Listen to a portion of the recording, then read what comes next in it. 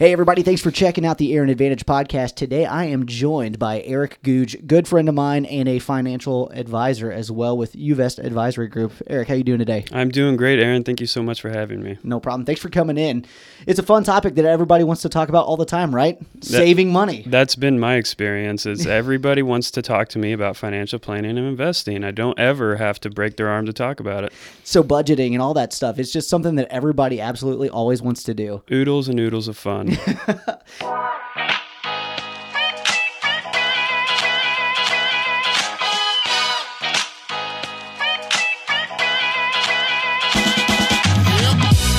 So, Erik, I know that we talked before in the past when you were getting started in the financial industry, and obviously you've kind of branched out and started your own thing. Can you tell us a little bit about Uvest Advisory and kind of when you started and what you specialize in? Yeah, that's a great question. So I have been doing this for going on 6 years now.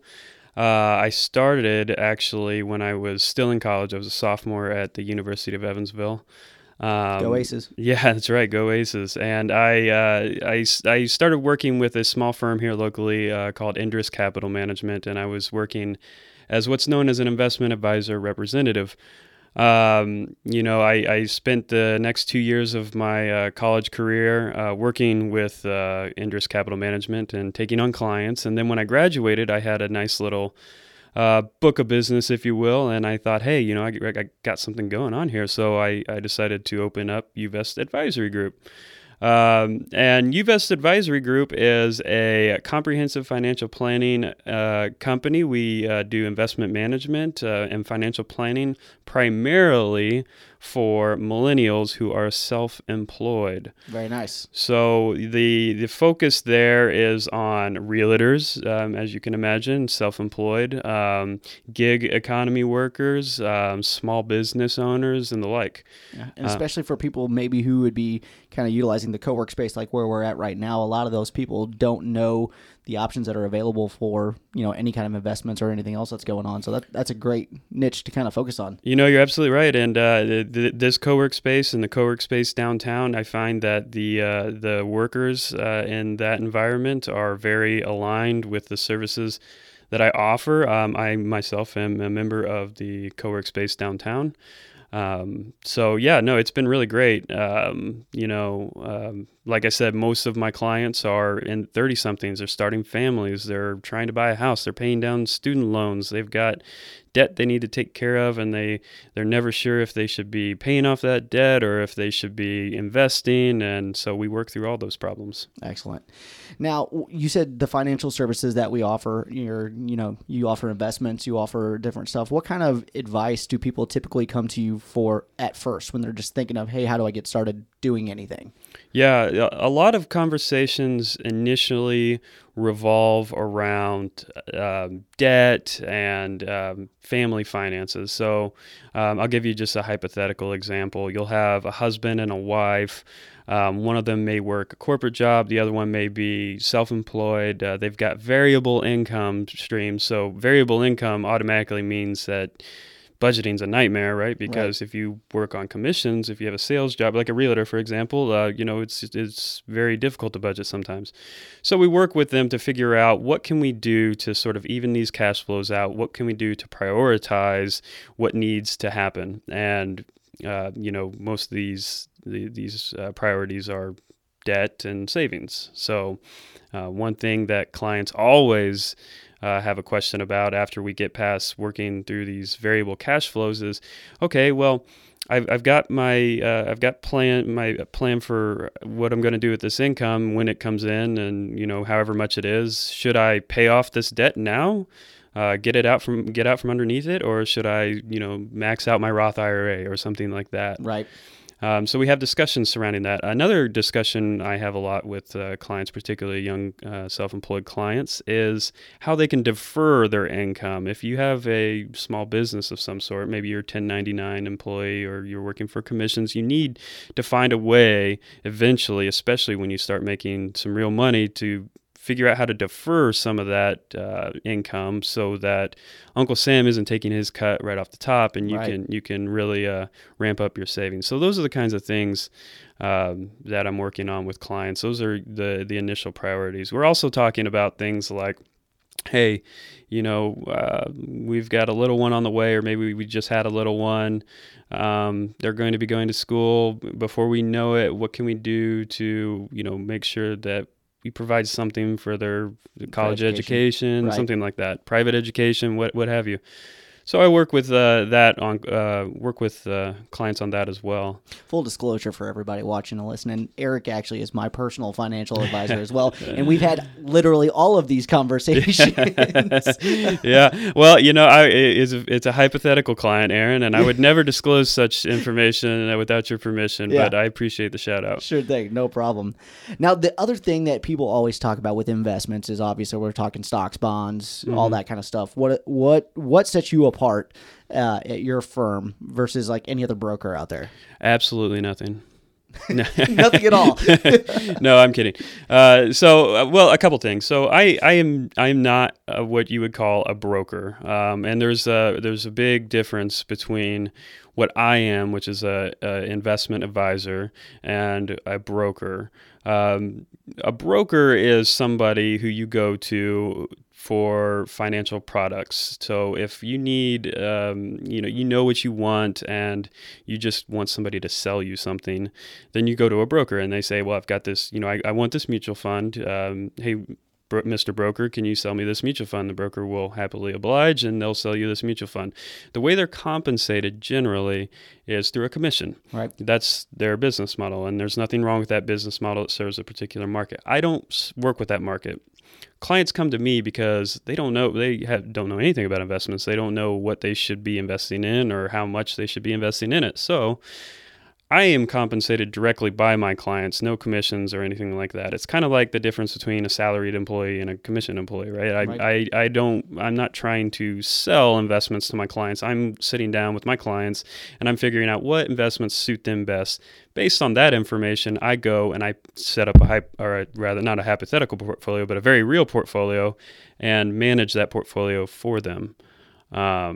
So back to compensation, because that's the real differential or the difference there. I think it's really important because knowing how your financial advisor, whether they're a broker or an investment advisor, is compensated is really important because it informs you about the incentives involved in the process. So my incentive, generally speaking, is to grow my clients' assets as much as I can because that's how I'm compensated. They pay me a percentage of their assets that I manage for them. Right. A broker, on the other hand, generally they want sales. They want product sales, and again, there's people who need that service. That's not what my clients typically need. They need advice, and so I remove myself from the sales process to provide objective advice. That's what it boils down to. So the technical jargon there is a fee-only advisor. You may see that term floating around. But that's what I am. Another interesting aspect of that is that I have at all times what's called a fiduciary obligation in my clients' accounts, and that's not always necessarily the case with a broker because, a fiduciary obligation means that you're required to always put your client's interests above your own interests at all times. And that's not just your client's interest right now, but that's also your client's interest 30 years from now. I got to be looking at the entire picture. What is absolutely the best financial products the best investments for my clients. So that's something I have to look at. A broker can't have that fiduciary obligation because, if a client comes to a broker and says, I need this product, and, the broker can't say, well, I don't think that's in your best interest. That's not how it works. They sell you the product. And obviously, I understand the fiduciary relationship because as a real estate agent, that's my ultimate goal in every transaction. So if I'm representing a buyer, my goal is to make sure we get them the absolute best price we can. We make sure we get the stuff repaired that's necessary, make sure that they're taken care of when they move into the house. And, I tell people all the time, hey, I'm not here for this transaction. I'm here for life. I want you to know me, like me, trust me well enough that you keep coming back to me every single time you're making a move. I think that was my exact experience when you helped us buy our most recent home, or so when you sold our most recent home. Right. Yeah, I appreciate that. So, and I know because of that, just how much I appreciate the fiduciary responsibility that you have looking out for my interests as well. And it makes the relationship a lot easier because I'm like, hey, I know that he makes more money if I make more money. So that's a win-win. Right. Yeah. I mean, you're absolutely right. That's a good way of looking at it. I should start pitching it that way. But yeah, it's something that's kind of up in the air in the industry a lot, especially recently, because every once in a while there'll be some legislation passed where certain lawmakers want a fiduciary obligation to be absolutely mandatory in the financial services industry. Unfortunately, and that's something I absolutely 100% advocate for.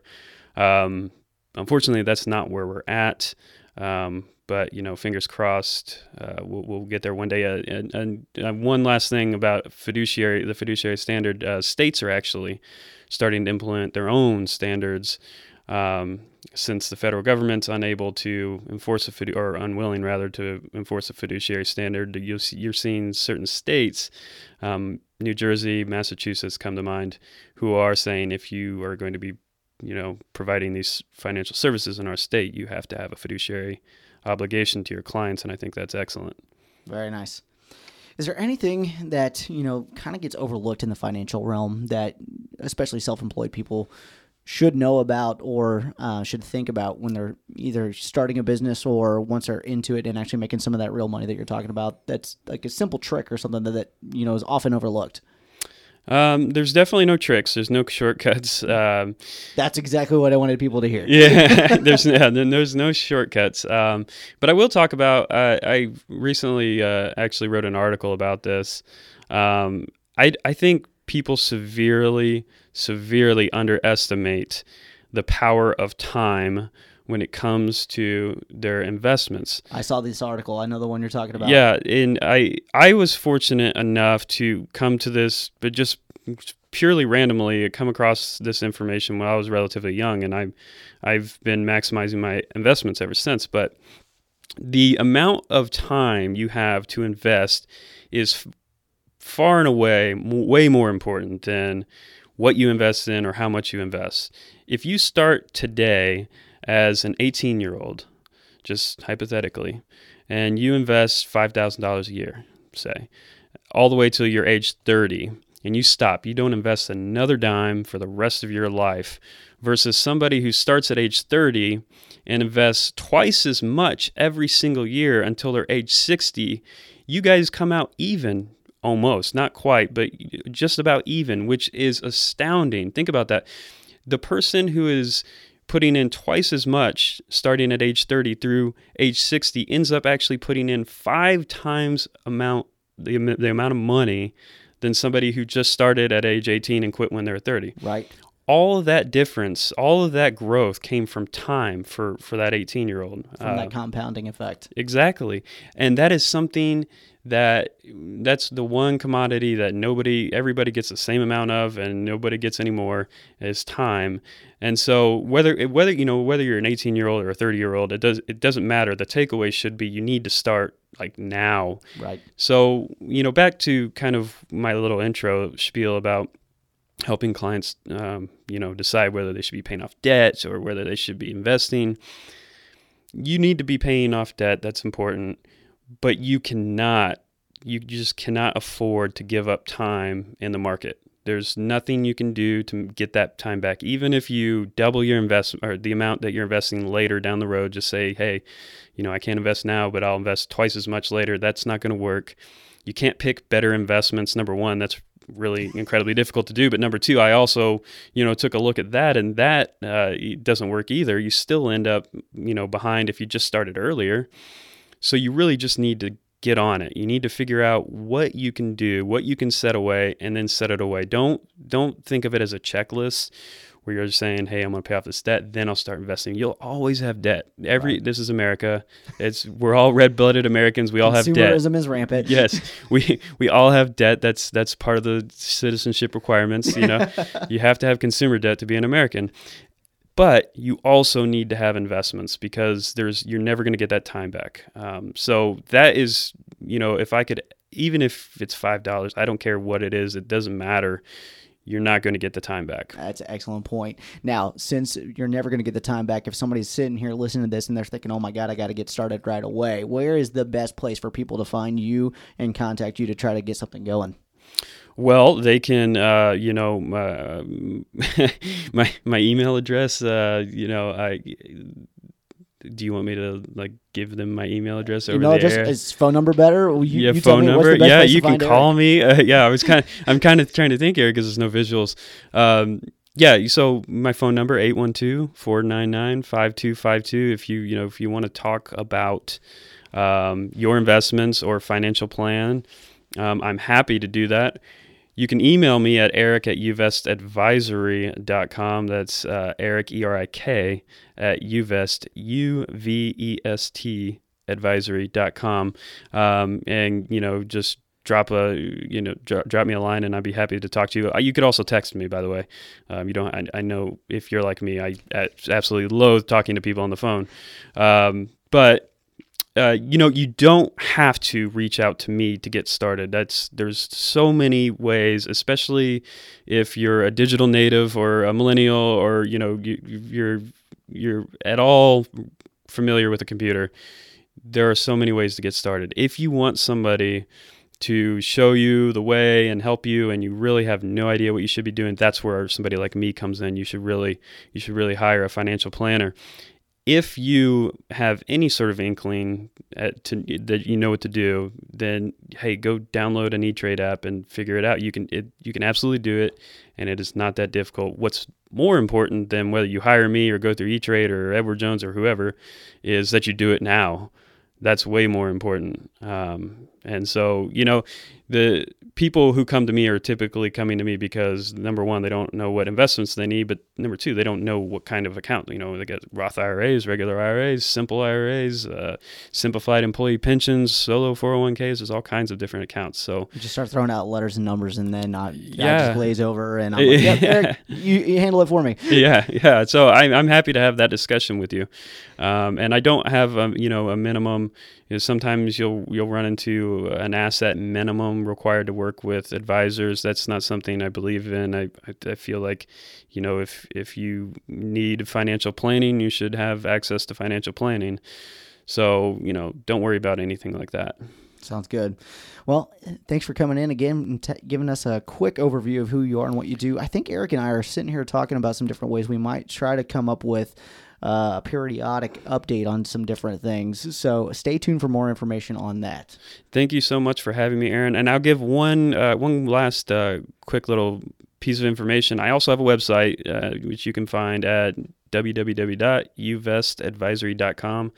Again, that's the letter UVEST, advisory, ADVISORY.com. And we'll make sure to link to that once we post this video as well. Erik, thanks again, man. Really appreciate it. Thanks so much, Aaron. Hey, this is Aaron Luttrell. Thank you so much for checking out the Aaron Advantage podcast. If you would like to be a guest, please feel free to reach out to me anytime. We're always looking for other people to interview.